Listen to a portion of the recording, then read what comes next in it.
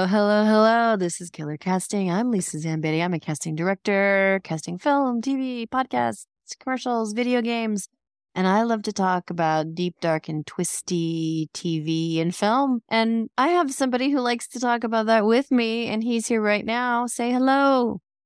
That would be me. That would be Dean Laffin from Melbourne, who does like his dark and twisty stuff, as does Lisa. And we've been enjoying all sorts of cool stuff, which we're going to share with you right now. Yeah, so we're doing it a little bit differently this time. Dean and I have not watched episode 3 of Fargo, season 5, correct? Mm-hmm. Correct. So we're going to do a little intro, then we're going to log off. We're going to watch like the first segment. We're going to come back and give our reactions. And as I've been thinking of, first of all, this really blows that I can't binge this whole fucking show all in one go. I mean, I'm so spoiled. I am so spoiled. It blows. You're offended. You're totally offended. I mean, waiting a week. I mean, it's so nice. We had 2 episodes that dropped simultaneously, but to have to wait a week is just it's just obscene to me. I much prefer and I should share with you that I am right now horizontal, laying in my bed. I'm so tired from the day I've had today. I have 2 people who were sick in my house today. One of them has COVID. I've spent the day making soup and tea and running to get prescriptions for Paxlovid, walking the dogs. I walked my neighbors. I took care of my neighbor's dog today. I was good. And so I treated myself to a glass of Beaujolais. And then here we are. But anyway, I'm literally making myself as comfortable as possible. I'm in bed. There's no way any of this video is going to actually make it anywhere. It's just going to be, sometimes I make little video assets. That's not happening tonight because I look so ratchet. But anyway. No, you don't. No. You just look like yourself, which is gorgeous. Oh, top to bottom. Top to bottom. So nice. Thank you. Anyway, what was I saying before I started saying that? We're talking about. Yes, sir. I know. So listen. So I've been thinking about this show, and I think it's interesting because just thematically where we are in the show right now, where this theme of running away from your life to escape something awful and running towards something that is on the outside looks so gentle and safe, which that's what it seems like the lead character of Dot, played by Juno Temple. And I'm going to stop calling them by the actor names. I need to start calling them by the character names. But anyway, that's what it looks like Dot has done, run away from John Hamm, Sheriff Roy Tillman's character, and gone towards this other life. But when you think about it, like, has she really found a safer place? Because the first scene of the show is this melee of violence happening at what should be a very kind of docile PTA meeting, and yet there's this huge smackdown that she's right in the middle of, and she's got to tase. She's got to tase a cop and gets thrown into the hoosegow. And so, is this world really safer and idyllic, or are there the traps that waiting to catch her? So anyway, that's something I've been thinking, because there are so many great examples, like The History of Violence, that Viggo Mortensen film, which I love, which is another one where someone is leaving a very violent past to be like this diner owner, only to be revealed that you can't run away from your past. Anyway, what are your thoughts since the last time we spoke? Yeah, I mean, so the first 2 episodes, the first one was like a bit of a mystery. It posed more questions than answers. And then the second episode supplied a whole bunch of answers. Mm-hmm. And whether you like them or not, it's like, okay, so there's this, and this. Now, what I'm wondering is, like, we're only 2 episodes in, but I'm wondering if episode 3 turns that on its head, because we know how good Noah Hawley is. And the fact that he would give you what seems to be all of the answers in the first 2 episodes, I'm like, no, there's no way. There's no way. We're in for some somersaults here for sure, right? And I'm so excited, by the way, just to jump completely out of this episode into the fact that Noah is show running next year there will be a new Alien TV series which is set on Earth. It will actually be, what's the word, chronologically, it'll be the first or the earliest Alien kind of thing.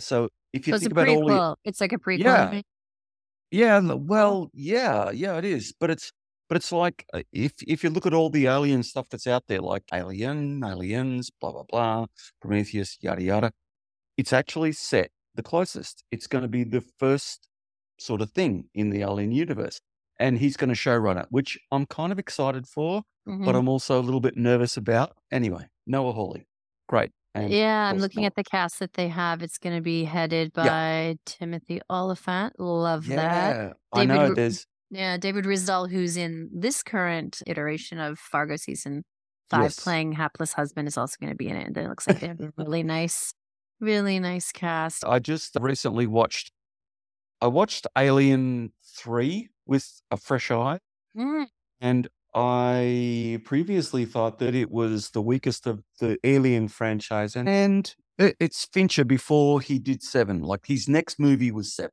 mhm. right? So, okay, he was a music video guy, and then he did this, and they gave this to him, and a lot of people bag it, and I thought it was, an honest effort, but not that good. And then I watched it with fresh eyes last night, and I'm like, no, this is a stone cold, really good, Yeah, really good film. I agree with you. I probably caught it again on TV like a couple years ago and kind of got pulled into it again. And it's Right. just very different. It's just a Yes. sharp pivot, and visually it's so much different. And it has one of my favorite actors, Pete Postlewaite's in it. Right? Oh, yeah, Pete I mean, Postlethwaite, come on, shut up, Yeah. shut up. And just the look of it, how cold it is, how almost ceramic it is. Lisa, you would appreciate this. Maybe one of the reasons why it wasn't popular is because it was so British. It was super British. Every act, Charles Dance, like Mhm. all of the characters, Yeah, they're yeah. all British. And maybe that didn't resonate with audiences. I don't know. But it was also very stripped back. And you can look at Alien, the first one, right, which is a seminal horror movie set in space, right? Mhm. And then you've got Aliens, directed by Cameron, which is one of the great action films of all time, like Terminator 2. And then this sits outside of that. And so when they gave it to Fincher and they said, well, we've done Aliens, what are you going to do? And he did something different. And he had the Right. balls to just go, throwing out all the rule book. No, we're just going to go and do something different. I And just he did. realized And he did. my Yeah. old boss, Billy Hop, my very first boss in casting, Billy Hopkins, cast this. You know what it Right. also reminds me of is, do you remember that Wolverine movie that was really, really different? I can't remember what it's called now. Well, I gotta look it up now. I know we're going on a tangent, guys. Just come with this. Just come Yeah, with I know, us. right? We're supposed to be What's talking about Wolverine's Fargo, real but, name? I can't remember. What is his name? Okay, I'm gonna cut all this, but I mean, let's see. Hugh Jackman. Hugh Jackman, but it's called. Come on. I know everybody's screaming that they know what it is. It is all right. called Logan. Okay, so Oh, it reminds me a little. I know we're going on a tangent here, but the Alien 3, the look of it very much reminds me of Logan, and how just very really? dark and spare, and how sickly a lot of that movie is. Anyway, just but it's a hard pivot from what of Wolverine. It's a very different feel, Yeah. and I Yeah. kind of loved it. Anyway, so since we brought up Fincher, this is like a segue. So, 2 days ago, I watched The Killer, Yes. Fincher's latest movie. Mm-hmm. And I mean, Fincher, Fassbender, come on. That's got me written all over it. And I know you saw it too, yeah? I have. I did not feel this. I mean, I think the first hour I was really engrossed by it. So I'm not going to spoil anything. Basically, it's about We an spoil assassin. Huh? We spoil everything all the I time. know. But it's about this contract killer, and it's kind of like a day in the life of an assassin. Yeah. And it reminded me, there's an episode of Criminal Minds, is one of my favorite episodes that we ever cast. And it's about a sniper. It's about a hired killer and a sniper. And he spends like 24 hours just at this window, poised, ready to pull the trigger. And he's just focused that entire time on the building across the street, waiting for the person he's supposed to murder. And he has to concoct this entire fantasy situation to keep himself engaged and not fall asleep and not lose his focus. And I guess and the writer told me that this is like a trick that snipers have when they're in for a very long stakeout of their prey. They like stare and stare and stare, and they make up scenarios in their head of like falling in love with the person or going out to coffee with them or doing like just to keep their attention on that target. Anyway, so that's kind of what it reminded me of The Killer, because it starts out with this assassin in this. I loved the setting, how he's in this industrial building across the street from this very high-end Parisian apartment building. He's in an abandoned WeWork office, which is hilarious. Yeah. And there's like no furniture and there's just like plastic wrap everywhere. And he's just sitting there waiting and waiting and waiting for his target to arrive. And you don't know. It's kind of rear windowy because you don't know who his target is. Yes, it is. And he's looking in all the windows. He's looking at, there's a cafe and there's a dry cleaner across the street. And you don't know exactly who he's waiting for. And I just love, you kind of just see kind of a day in the life, like how he spends his day doing yoga and going to McDonald's and like just waiting and waiting for that go time. Yeah. So that part of it I really loved. And you know me, I'm more character driven than story driven. So I'll just, watching a character have lunch, I'm totally fine with. But after the first hour, when certain things transpire, when he basically fucks up his assignment, which I think is hilarious because he's monologuing this whole time in a VO, talking about how precise he is and how exacting he is in his process of being an assassin, and then he just makes all these mistakes. And I think that's awesome. But as it goes on and things go awry, and he goes on sort of this revenge quest, it just lost me. It lost its why after a while. And as he meets character after character that he's supposed to be exacting revenge from, yet it just kind of bungles it. And I don't know. What did you think? Yeah, no, I really wanted to like this. I mean, you and I both love Fincher from day one. And the trailer looked fantastic. And it's a classic case of the trailer being cut better than the film, I think. And as I messaged you, I started to watch the film and I was like, yes, this is going to be great. Great. I can't wait for it to start. I kept waiting for it to start. After like 50, 60 minutes, I'm like, when is this film going to Yeah. And it just never did for me. I don't know. I will say, go ahead. Yeah. No, I was just going to say, like, who can second guess fucking Fincher, right? So he obviously made the film he wanted to make, but I don't know. It's just a weird. It doesn't get out of first gear. Like I think I said to you, it's like, okay, the opening scene, first gear, right? Great. I'm waiting for it to go into second, third, fourth, fifth gear. Never did. Maybe it was. There is a fantastic fight scene in it, though, where he tracks down somebody he wants to exact revenge from. And this fight scene is brilliant. I thought it really packed a punch, no pun intended. You could feel the blows. You could feel the pain, which is so, like, with the Marvel universe of it all, you don't feel the pain so much when you see, so there's so many fight scenes and all this stuff. This just felt like, it kind of reminded me a lot of our boy Edgerton. Who is that? Who is that again? Joel. No, the other one. Is that his brother? Well, there's Joel Edgerton, the director, and then there's Nash. Yeah, Nash. Sorry, Nash Edgerton. Yeah. Yeah, because he's a stunt guy. Remember, he had that great stunt in Mr. In Between. But anyway, so I will say this is cast by the great Lorraine Mayfield. She does all the Fincher's stuff, and there aren't that many cast members in it, but I really love seeing Carrie O'Malley. She plays the red-haired secretary who's kind of in the wrong place at the wrong time and is sort of begging for mercy. She's just a great character actress who transforms in anything you see her in. I just loved seeing her in this as well. I mean, obviously Tilda Swinton's in this too. Been a lot of great finds, but yeah, it was not satisfying at the end. At the end I was like, what is going on? I don't understand this character anymore. I don't understand what they want. I don't understand their why. I almost wish it was more gritty. Like it was like almost like he's a plumber, but he's an assassin. Just the gear, the like just seeing like how he has to like schlep his stuff everywhere. Yeah, and, that's interesting. just seeing something that's just kind of more pedantic, like just a day in the life of an assassin and sort of the mundanity of it all. Or he needed to be super great at everything, like really grokking it so hard and in innovative ways. Like, oh, I never thought that's how you get into somebody's house. It was kind of like neither.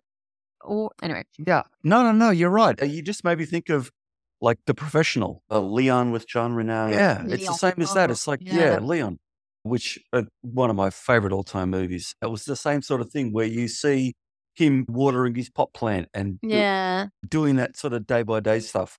Almost domestic. Yes. Yeah, domestic. So one more thing before we jump into, we actually will be getting to this episode, I promise. But as I was on the Fargo Instagram page today, I can't even tell what day it is. I'm so tired. But anyway, I was on the Fargo and I was commenting. They had a picture of the hot tub scene, and so I was commenting like, "Oh, this is an amazing scene," and I'm like, "We talk about it on our podcast." And then somebody replied to my post saying, yeah, I was there. I know all about this scene. And lo and behold, it was one of the actors in that hot tub scene, not John Hamm, but just as good is one of the actors who plays the FBI agent. That would be Nick. And that would be Nick Gomez, who I was like, oh God, I had cast you on Criminal Minds and I didn't remember that. Anyway, that's what happens when you cast 100 and whatever episodes of a show in one year, out the other. Yeah. So I talked to him and he would like to come on the pod and talk about his experience on the show. Obviously, no spoilers, but he could talk about the audition experience. He wants to talk about that scene with the very real naked John Hamm. Well, he was, I mean, the camera was behind Hamm. I mean, we saw his butt cheeks, but Nick obviously saw the rest. So yeah, but sometimes that's sometimes the actors are wearing, I forget what it's called, a burqa. Or they're wearing some sort of garment that's a modesty garment that it. Yeah, like there's a merkin. A merkin, but I think a birkin is like a bag. Never mind, it's like a very expensive purse. Well, a merkin's like a birkin. Fake. Anyway, all right. So I'm gonna fire this up. And we'll just go off camera and we'll see what is in store for Dot. And here we go. So we are going to pause now. And when we come back, we're going to talk about the first section of Fargo episode 3. As we will. Okay. All right. So we are back. We have actually watched the whole episode and we're jumping on with our very hot takes. So Dean, just sort of in a word, encapsulate your feelings about this particular episode. The word that I have is, actually, I wrote it down, and I would say audacious. This is a psychotic episode. I applaud the balls. Oh, yeah. I just think it's so brave and so crazy. We're going to get into the details, obviously. Yeah. I just think of all the series of Fargo, this series and this episode encapsulates Noah Hawley just throwing out the rule book and going, I don't give a fuck. I'm just going to do whatever I want to do. Thank you. Well, that I will agree. I will agree on that. Yeah, I mean, I think this is a really interesting episode, and there are some series that have the restraint to do an episode like this, because for me, the word that I kept thinking of is an idling throttle. So when you have an engine and it's heating up and it's revving up and it's getting ready to just blast off, but it's throttled back as it's gaining I don't know anything about engines clearly, but as it's gaining its horsepower or whatever. And that's what I felt like this episode, I didn't feel like there was a lot of action, but things were percolating. It was that boil just before it. Yeah. A slow boil. Yeah. Yeah. What are they called? When you boil eggs and they say Just get it at the right temperature. It's a rolling A boil. rolling boil. Yeah, A yeah, yeah, yeah. rolling Rolling boil. boil. That's what this Yeah. was. Yeah, you're absolutely right. Yeah. Yeah, yeah.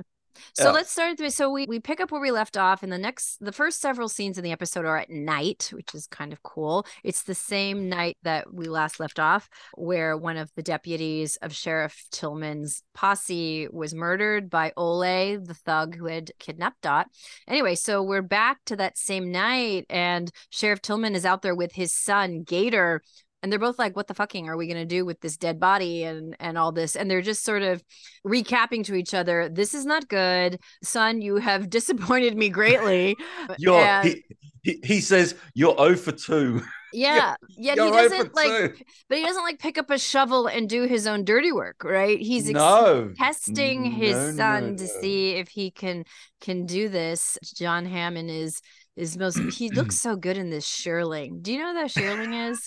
It's a jacket. It's a very specific kind of jacket. And one of my Okay. coworkers like got a shearling for Christmas, and he like plotzed all over the place because he just loved this jacket. But it's like a sheep skin jacket, and on the inside it's got all the fluffy sheepskin. On the Yeah, outside it's right. very suedey looking. It's like a very particular look, and I just think it's I love it. You know me This and my scene, wardrobe.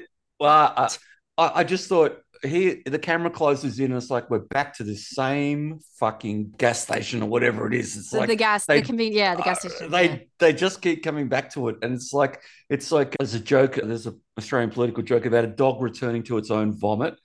And it's like they Mm, just keep coming back to this thing. They've already yeah, been here. They don't need yeah. to, but they are. Anyway, but it's Well, cool. it And shows that Tillman has actually come into this enemy territory, mm, right? He's no longer on his compound, but he's come out to the scene of the crime. And it's just, and this is the other thing I forgot to mention, but like this episode is all about the wagons kind of circling around Dot, as so many people are coming for her. You have obviously her ex-husband, Sheriff Royal Tillman, is coming for her. His son and all of his idiot friends are coming for her. Ole is certainly seems like he's going to be coming for her too. And then State Trooper Witt, who was played by Lamorne Morris, whose life she saved at this convenience yes, store, yep, he's also on the hunt for her too. He wants to track out her true identity. Who was this little waif savior of the night? And then Lorraine, her mother-in-law, Lorraine Lyon, Jennifer Jason Leigh, is also kind of coming for her. And then the cops are also, I mean, her yeah, local deputies are also kind of trying to figure out, why is she lying about this kidnapping? So all of these people are circling her, yeah. and she's like this little rabbit who's kind of Yeah, she quivering but is. planning, but she's a survivalist rabbit, Yeah, a smart bunny. she's not a rabbit as he said. You didn't tell me that she was a wolf. You A know, tiger. that was it. Yeah, and so what I loved about the scene though when Ham and his son get together, it's like he goes, put the car in a ditch and tell whatever, Harry, the ME, tell him it was an accident. And he doesn't even question the fact that that could happen. He's just going to completely remake this death, right? Mm-hmm. This guy's been stabbed in the throat and Right. murdered. But for Tillman, there's not even a thought that he cannot make this look like an accident. And that just tells you something about how much power he's got over Yeah. the people in that area. And Anyway, yet he says, but then go out and talk to his wife and break the yeah, news. yeah, Yeah, yeah, yeah. yeah. Okay, this next segment is so fascinating to me. So, Sheriff Roy Tillman goes back to his compound. It's very much looks like a compound of a lot of people who live on this property, who work for him, related to him. And he walks into his very lodge looking like super McMansion cabin or whatever it is, this well appointed house. And in there waiting for him in this soft candlelit, everything's like dark wooded interior, very sort of traditional furnishings. There's nothing modern in it. And there's this beautiful wife, very young wife, and she's very put together. She's very modest. She's not like a prairie wife looking person. No, She looks very sophisticated and sleek, but still approachable. And then some other dude is there, some other older fogey is there waiting for him too. And he just isn't it? No, but isn't that his dad? oh, I don't know. Is it his dad? I thought it was just somebody who works with him, or No, oh well, no, it's his dad. maybe. I don't know. I think I it don't was, but anyway. know who it is, but they sort of explain to each other that they're trying to get more weapons, and you get the sense that this is one of those survivalist. I forget what they're called. Not really anarchists, but the sort of um, a hunker down, bunker down people who are either waiting for the end of the world or waiting to take over the preppers, preppers. Yeah. preppers. Yeah, yeah, Something yeah, like that. I don't know. But you yeah. get that sense that this is how deep this compound, this is what the ideology is. And Sheriff Tillman walks and is kind of surveying his living room, and you see on the wall there are all these family pictures. And I thought it was so kind of odd. There are a lot of married bride and groom pictures on that wall, not just his current wife, but also his former wife's picture is still on the wall, I which is, know. I thought that was kind of interesting. Well, I mean, but it says a lot about his control, doesn't it? It's like, this is part of my life. If you don't like it, too bad. Like to the Mm-hmm. new wife and whatever. He's like, no, this is all part of me. And so it's just about me, me, me, me, me. Ham in this is unbelievable. I think Mm. his performance is just commanding. It's just, Mm-hmm. I mean, it requires him to be commanding, but he fucking nails it. I mean, we're only 3 eps in, and I'm already just like, wow. Of Yeah, all, yeah. he's just amazing. Anyway, And continue. if he's in a mood, this sheriff, he's really Oh yeah. in a deep, dark place as he's thinking now that he knows where Nadine, aka Dot, is. It's almost like he's just fastening on her in his mind. And I love this scene in the end of this sort of section where he's laying in bed, nipples Oh, free to the uh, wind. Go sorry. ahead. Just before Yeah. that, yeah, Yeah. and to your point, how tortured he is and how wound up he is. Yeah. The scene with him and the twins. He says, "Oh, where's the twins? The girls? They're in the bath. They're having a bubble bath." And he's sitting there, There's and something he's disturbing. There's like really and disturbing I thing about know, and this he's scene. he's just. I mean, it's not sexually disturbing, but he's just stewing. He's Yeah. stewing in his thoughts of Dot and her getting Mhm. away and this and that and blah blah blah. And you'd really get the sense that he's living two lives. He's portraying himself as one thing. Oh, I'm a caring dad. I'm looking after my kids, having a bath. But underneath, he's just roiling, like he's just ready to explode like lava. But and that's before we get to the next scene, which Yeah. we're now going to go to, which is wow. Yeah. So there's this great effect that the director, I don't know who, if Noah Hawley directed all these or really, forgive me, I didn't look it up who directed the scene, but I love this effect. It was so powerful where he's laying on his back in his bed, looking up at the Mm. ceiling like you do in a deep, deep reverie. He's half stoned and he's completely just mesmerizing. He's almost meditating on Dot and seeing her through time and space. And you literally see her. He can see her through time and space, and she can feel him watching her. And I think this is just a great, I mean, it's kind of a great metaphor, whether it's literal or not. Mm. And she can feel his presence out there in the dark as she's sitting at her kitchen table looking out the window. And it's almost like he looks her in the eye and she can see him through time and space. I just loved this effect. It's just, it had such great texture Yes. and just it was like a very hypnotic moment. What I I loved what I loved about it, Liz, was that it, of course, we're set in modern day, but when you looked around, you would love this. When you look around the set, or when you look not the set, you just look around the bed. There's an old radio, and there's the mm, bedspread, and it actually looks like it's from 1940, not mm, from modern day. So mm, it's sort of out of time. And then he's looking up at the ceiling with this sort of kind of lard and plaster, and then they're projecting in like in the editing, he's seeing it as a dream, but it's sort of embedded into the plaster, and mm, it's not like a clean shot where he goes, oh, okay, I'm seeing this, I'm imagining that. It's sort of embedded into the ceiling, and I just thought that was so clever and so artful, and mm, it was like a fever dream, you know? mm. It was Yeah. yeah, and it was like a really cool cross fading of the Yes. plaster and seeing Dot at her kitchen table. And I'm looking at a still right now of the way that John Hamm is engaging with the camera right now. He's just looking just right right through it, just so Mm. deeply personal and specific. I just loved it. And I also loved, we don't have any wallpaper in this scene, but the room is painted like a blood red. I don't know if it's just Yep. the lighting and if it's not, doesn't look like that during the daylight, but it's like this bloody brick red. I thought was really cool. And there are these gigantic metal peacocks above the bed on the wall above God, I everyone's. never even saw that. Yeah. Okay. Yeah. Right. Okay. And why did I write yellow sweater? I guess. And then when we see Dot, when we kind of go now we really are in real time in her, it's her night time, and she's looking out the window into the dark, and she's wearing that great yellow sweater, and it's something that I clocked in the previous episodes.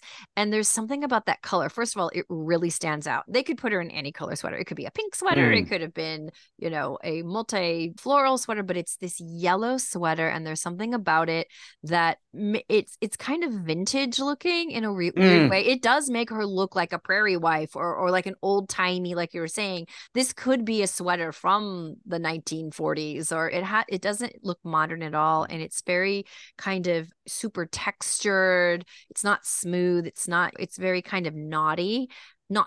naughty and raggy, and I just love it. It just places her. It's just a very iconic garment, and I have an email out to the costume designer for the show, and because I would really love to just talk to her about those choices, and that there's a very homespunness to Dot and her world.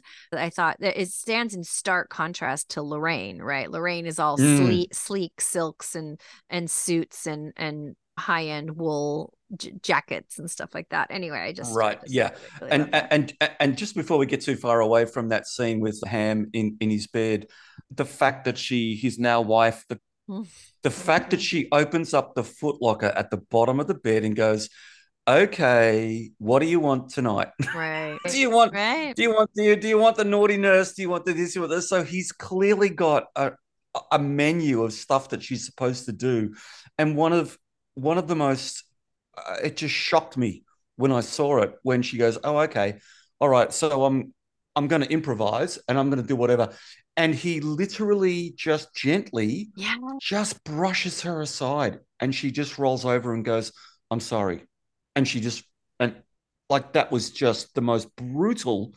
non-brutal but Yeah. brutal thing. It was just like So dismissive. fuck. So dismissive. It was like she was like Yes, a like it was like a bad smell that he was just sort yes. of brushing away. I loved it. Oh, I'm a big that fan was of horrible. gesture. I mean, of noticing gesture. I think we've talked about it before. And I just loved that. It was just, I'm in control. This is my world. And you're in it when I want you, and you're not in it Yeah, when I don't need yeah. you. And I don't want you messing with my buzz that I'm having, thinking about what I'm going to do to my ex-wife. Oh my God. Anyway, yeah, Yeah. yeah. That was really cool. Let's see. Okay, so let's skip along here. So then we go to the scene that just blew my mind, where she's out there in the snow and with a stepladder, changing the signs of Yeah, the roads. And I'm yeah. like, yeah, but someone else is, they're going to work out that they're going to think that that's the house, right? They're going to go, oh, that's number 15 Oh, Fifth right. Street.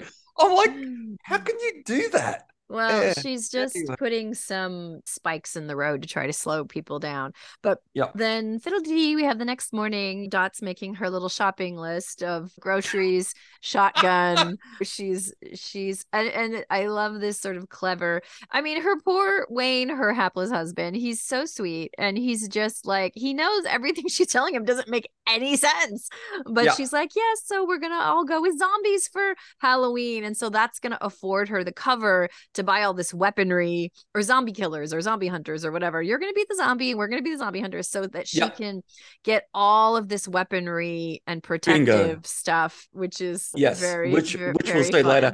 fun. And I took a freeze frame of her shopping list, which is just hilarious, and it's just so gorgeous. It's like, okay, she's got first one shotgun, second one pistol, revolver or 9 mil. Okay, AR-15 with a question mark, right? And then it's like juice boxes, cheese puffs. Oh, 12 gauge ammo. Yeah. Do we need a heckler? Dish soap, pistol, I don't know, something, mac and cheese rolls, and bulletproof vests. I Yeah. mean, as you do. There you go. There you go. Don't forget the bread and the milk. Yeah, that was awesome. All right. So now we pivot over to Bismarck, North Dakota. And I did not, I mean, I didn't mind that I didn't know what was going on, but there's an older lady trudging through the snow with her groceries, gets settled in her little house, starts drinking her beer, watching TV when she hears these strange sounds coming from the second floor, and she creeps up. And by the way, this is our first sight of some really good wallpaper in the hall of her house. There's like this very yellow, speaking of yellow wallpaper, very famous book. But anyway, there's like you ever seen tin roofs, old tin roofs, like in warehouses? Sometimes they're in restaurants. Anyway, you know what I'm talking about. It's like Yeah. a pressed pattern in metal. It's a Yes. very kind of distinct look. So that Yeah. was the look of the wallpaper. Like it was pressed tin. It had a really cool print to it, but it looked very like yellowed and dingy and dirty. Anyway, and so she kind of scaredy scoots into this room upstairs, and there's old Ole sitting in the rocker, rocking along. I didn't know if this was a home invasion, if he was just taking over this old lady's house and saying, "I'm gonna hold up here until I'm." I I didn't feel like they had any connection to each other at all, but she's scared, but she's like, "Oh well, okay." There's a strange No, man in my upper. I loved it. I love the fact that they took you into a place where you didn't know who she was, and then it transpires that it's his mother. Right, Okay, right, fine, right, right, right. but we didn't know that at the start. And can I tell you, this is just totally self indulgent, but the soundtrack.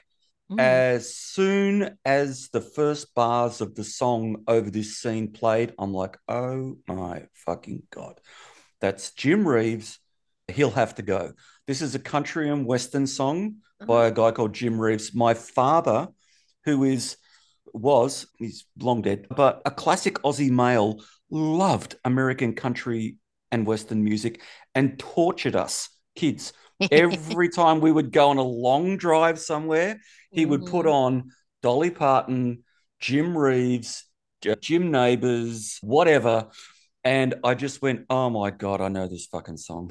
So that was a little personal connection for me.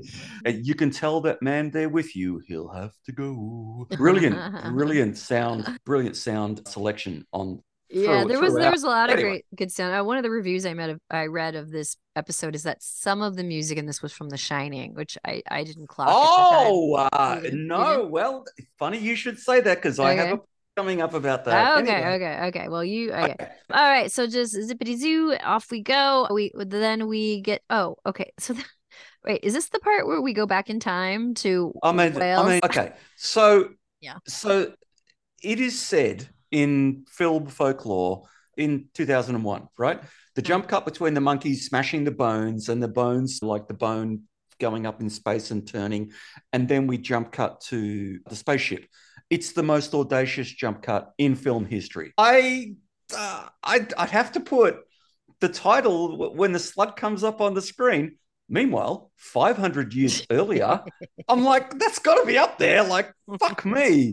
Jesus, what an audacious fucking thing to do. And Right. I don't even understand what happened there, Lisa. Can you make sense of that? Because Yeah, I mean, I got it. We're yeah, going six back in soul. time to wherever Ole and his weirdo-ness came from. This is where the origin is. And I wasn't, it was some kind of weird ritual going on. It looked very puritanical, whatever was going Yeah, on, some sort of, again, candlelit funeral going on where I don't know what he was eating. Everybody reacted like it was so gross what he was eating. I don't even know. It looked like bread and brie to me. I don't know. I know. I don't But they know. make Yeah, they make this guy who looks a lot like Oli, but of course it's in 1522, so it's probably some ancestor. It's some kind of ritual where he is in front of a coffin of a dead man and is eating something, and whatever is transpiring, whatever is manifesting, he's taking it into his body and leaving, and everybody's freaking out and afraid of him. I don't know what kind of I transmogrification that is, but anyway. I got the sense because they paid him a few coins. I think he sold his soul. That I think that's what he did. Did he not? It was like you eat this filth, you eat the sins, and you're taking them on board. and you're going to let this guy then go forward into the next Into the world. afterlife. Yeah. Yeah, Something. yeah. Some bullshit like that. And Yeah. but you've sold your soul to the devil for a few coins. And I think that's what it was, but I'm not sure. It reminded me of Angel Heart, which is one of my Oh, favorite, favorite right. films of Oh, all yeah. time. I fucking love that film so much. Mm. Anyway, it seemed like he sold his soul to the devil. Yeah, some kind of dark arts are afoot here. We don't know what it is, but I'm sure we'll find out. Yeah. No, but just before we leave this, when he's upstairs and he's in the rocking chair and he's talking to her about, I'm going to stay here, I'm going to live here, on whatever he says. And in the back of my mind, I'm like, that sounds exactly like this. It was the sound of tennis balls. Yeah. She was And, watching and I'm, tennis. I know. But they overlapped. It was brilliant. They overlapped the Yeah. audio. And Yeah. then only when she goes back down and sits in her little chair in front of the TV, a little old 4x3 TV, and you can see she's watching tennis. And I'm just like, what a brilliant idea. Yeah, that was a great sound design to hear that. Yeah. Yeah. Yeah, to bring that in. Anyway, I just thought that Because was it awesome. also sounds like a ticking clock. Yes. Something is counting down, and it's like, Yeah. and there's something very ominous about that sound. I loved it. I Yeah. love when you turn Yeah. like an everyday sound into something terrifying. So that's awesome. Yeah. So then let's blast forward. Dot and hapless husband Wayne are at the gun shop, whatever, little local finocle in there. She's trying to buy a gun, and Wayne is like, "Why do you know so much about guns?" And she's like, "It's like she's shopping for a purse." She's like, "Does this fit? Does this?"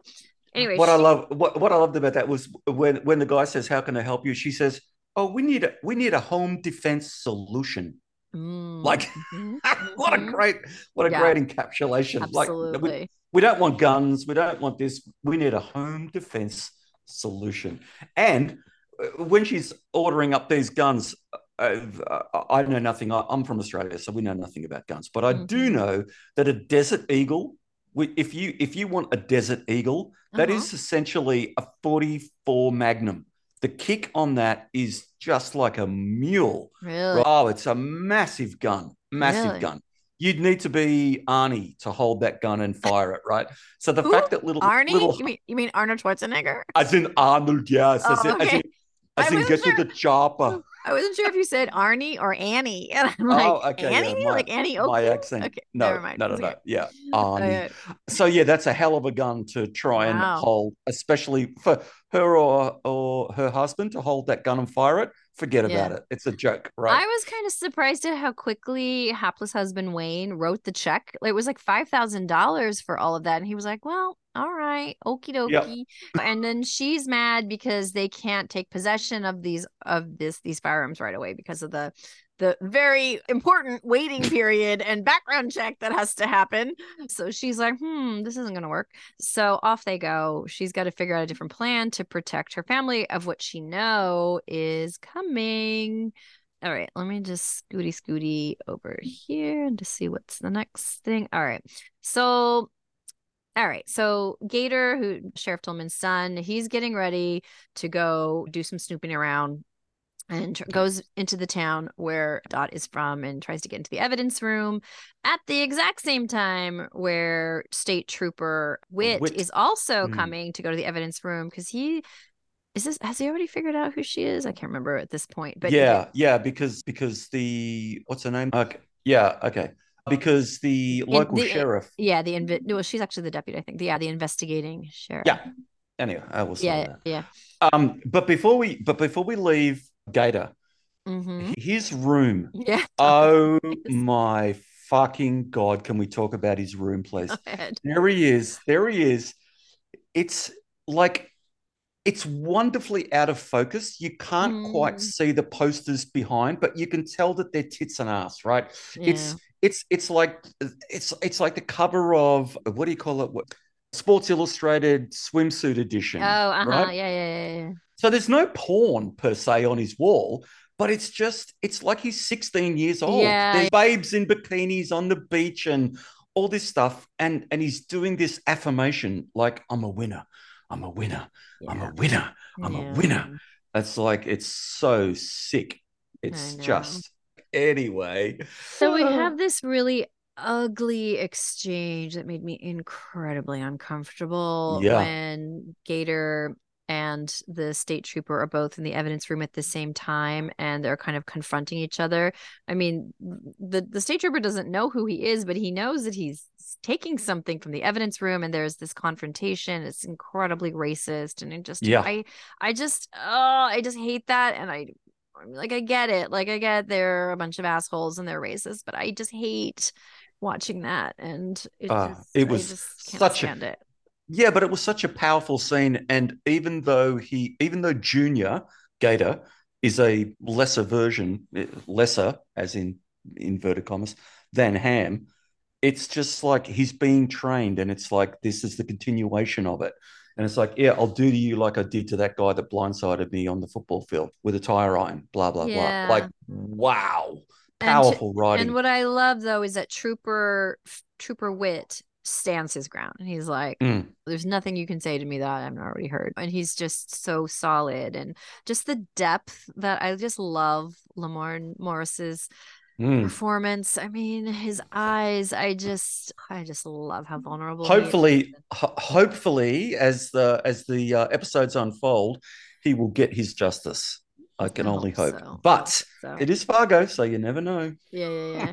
All right. So then we make a beeline over to ready to talk about Lorraine Lyon, who's the big matriarch of the family, sitting in her very cold office with Dave Foley as her Yeah. one-eyed lackey. And the scene is just like, I don't really know what this scene is for. I mean, the local sheriff and the deputy who are investigating the kidnapping or not kidnapping of Dot are there trying to speak to her. I'm not sure why they're there exactly, but she's letting them know that we don't need you. Only the great unwashed of this society need your kind of law enforcement. People like me live in literally glass houses, and we don't need you. She has her own security. And yeah, I don't know. I don't know what this was except for a flex to show that she has no respect for law enforcement. She's holding the party line that if my daughter-in-law says that she wasn't kidnapped, then she wasn't kidnapped. Blah blah blah. Go away. Get out of our business. So yeah. Any thoughts about that scene? Yeah, I don't know. You seem to have an antipathy for her character, JJL's. I don't know. It's like you've never like in the past couple of eps, you're like, I don't know about Jennifer Jason Leigh's character, blah blah blah. This to me was one of the most telling scenes Mm. in the entire series. Mm. It is so dark. I think this is the darkest series Mm. of Fargo ever. Other series have had light and shade and blah blah blah, whatever. Jennifer Jason Leigh's character, she's just like some evil fucking monster from out of I don't know, out of space, right? She says you have no function, no Mm-hmm. Mm-hmm. function. Oh, that's really hard. That's harsh, Yeah. and she just doesn't care. I just think she's one of the most fascinating characters in this entire series. And I know you have issues with her accent, but she inverts everything about like Ham. It's like putting Ham against her. She will shred him like an alien. Well, Like I'd the love to see that. I'd love to see I the know, right? Godzilla versus Mothra Maybe we of that. Yeah. will. No, and Oh my I'm God. not, I hope you don't, nobody listening should take it that I'm like shading Jennifer Jason Leigh's performance. I was just questioning the creation of this character, and she's I'm kind of warming to it. In this scene, she is so, I don't know, would you say that she's kind of a nihilist, or Oh yeah. just sort of there's a Yeah. fatalness to her that is really interesting. There's if you go back to the original film and you look at the father of the woman that gets kidnapped, Yeah. and he's quite brutal, he's quite cold, and he's Uh-huh. quite calculating, and of course he's got his side man. And now we're seeing that replicated with Jennifer Jason Leigh and her eye patched consigliere. So there's echoes of that. But she puts them to shade. She's in a totally different league. I love the fact that she's just gone all in on this, and she's just an absolute and utter, she's like a cyborg or something. I don't know. Anyway, Yeah, yeah, yeah. So this next sequence is a really cool callback. We have Ole, this thug who may or may not have supernatural powers, we don't know, laying in his bed, also in a very red light, just like Sheriff Tillman was in the beginning of this episode, laying on his back, looking up at the ceiling, fantasizing about his revenge. And that's kind of what Ole is doing too, laying in his bed with a reverie, thinking about what he's gonna do to exact his revenge on the people who he thinks has wronged him, which is, I always like a callback. I always love those symmetries. That's awesome. Anything else before we get to Halloween night? Yeah, so back to Sheriff Tillman. He's clever enough that he sets up his little minion, who also happens to be his son, to do the dirty deed, but he's not there. His hands are not dirty. Yeah. He's not getting near that, right? He's too Yeah. smart for that. So he's going to send them to do it. He's wound up. He wants to kill her, but he doesn't want to get caught. So it was good. Wait, and then who wants to kill her? I don't think Ham. he wants to kill her. No, I think he wants to really reclaim her. I think he wants her back. I don't know if there's like a polygamist situation happening, but I think he wants her back under his control. Actually, yeah, you're probably right. Yes, that's what he wants to see her, look in her eyes, let her know that he's regained control over her. You're right.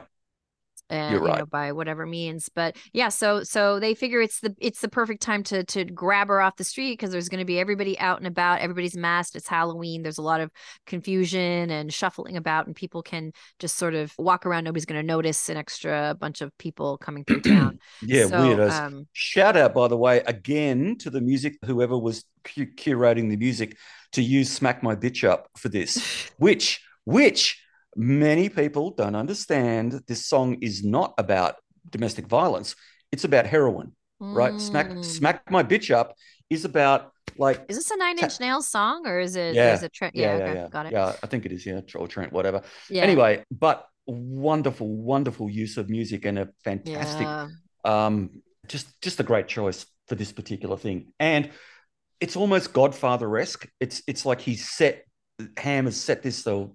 Tillman has set this stuff in motion, and he's expecting things to happen, but he's not there. Yeah. And I just thought there was a little bit of Godfather going on there. And of course, now we understand that the reason why Dot said to her husband, no, we're going to switch to zombie, is because she knew they were coming.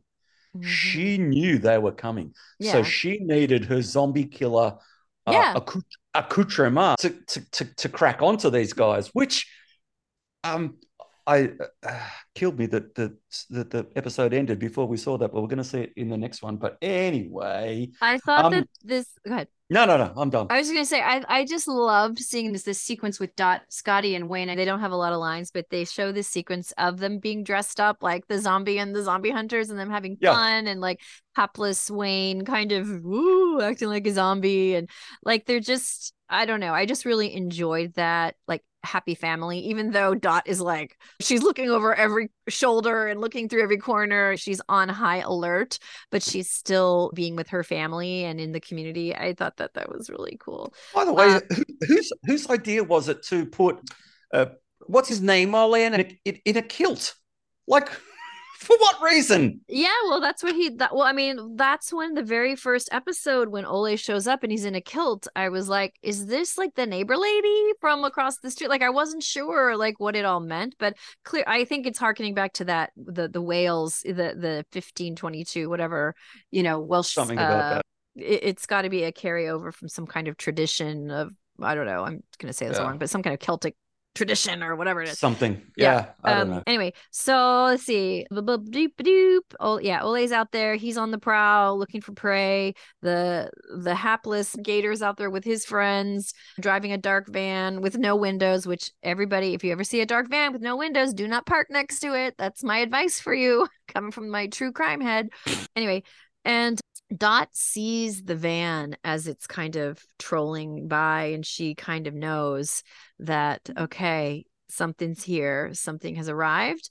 But before we get to that, Ole goes and does a ritual where he kills a goat, smears himself with blood, this pagan ritual, and sets out, and just boom, they kind of crossfade. So you think that the door that's opening is Dot's house, And I think that's what you're supposed to think, that her door is being Yep. breached, but it's actually not Dot's house. It is Sheriff Tillman's very nice lodgy house on his compound that Ole has breached the security somehow and is just boom in the door. And I hate to think what's going to happen to his wife and his two beautiful little girls.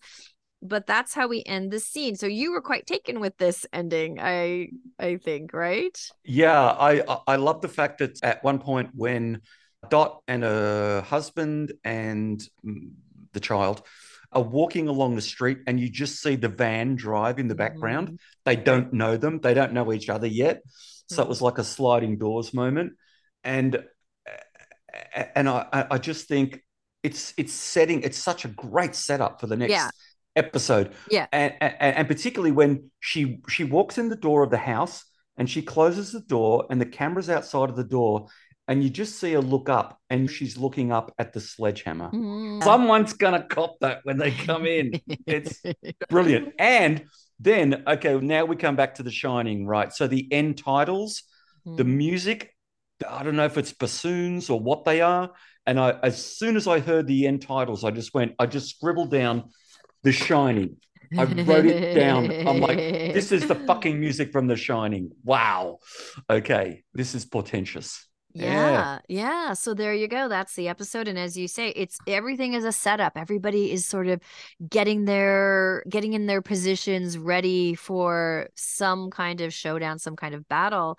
And I think it takes a lot of restraint on the part of a showrunner to take their time in this third episode to set things up and to show the inner workings of Sheriff Tillman's world. And so I think it was cool. I mean, I liked it. It didn't, I don't know if the plot got advanced. There was a lot of revelations as far as we learned that her name is Nadine. There are certain revelations that happen in this. Yeah. And the phone call, if it was Yeah. real, I don't know if that was a real phone call or if it was imagined. I don't know. But Yeah. the phone call from him to her, I think it was real, wasn't it?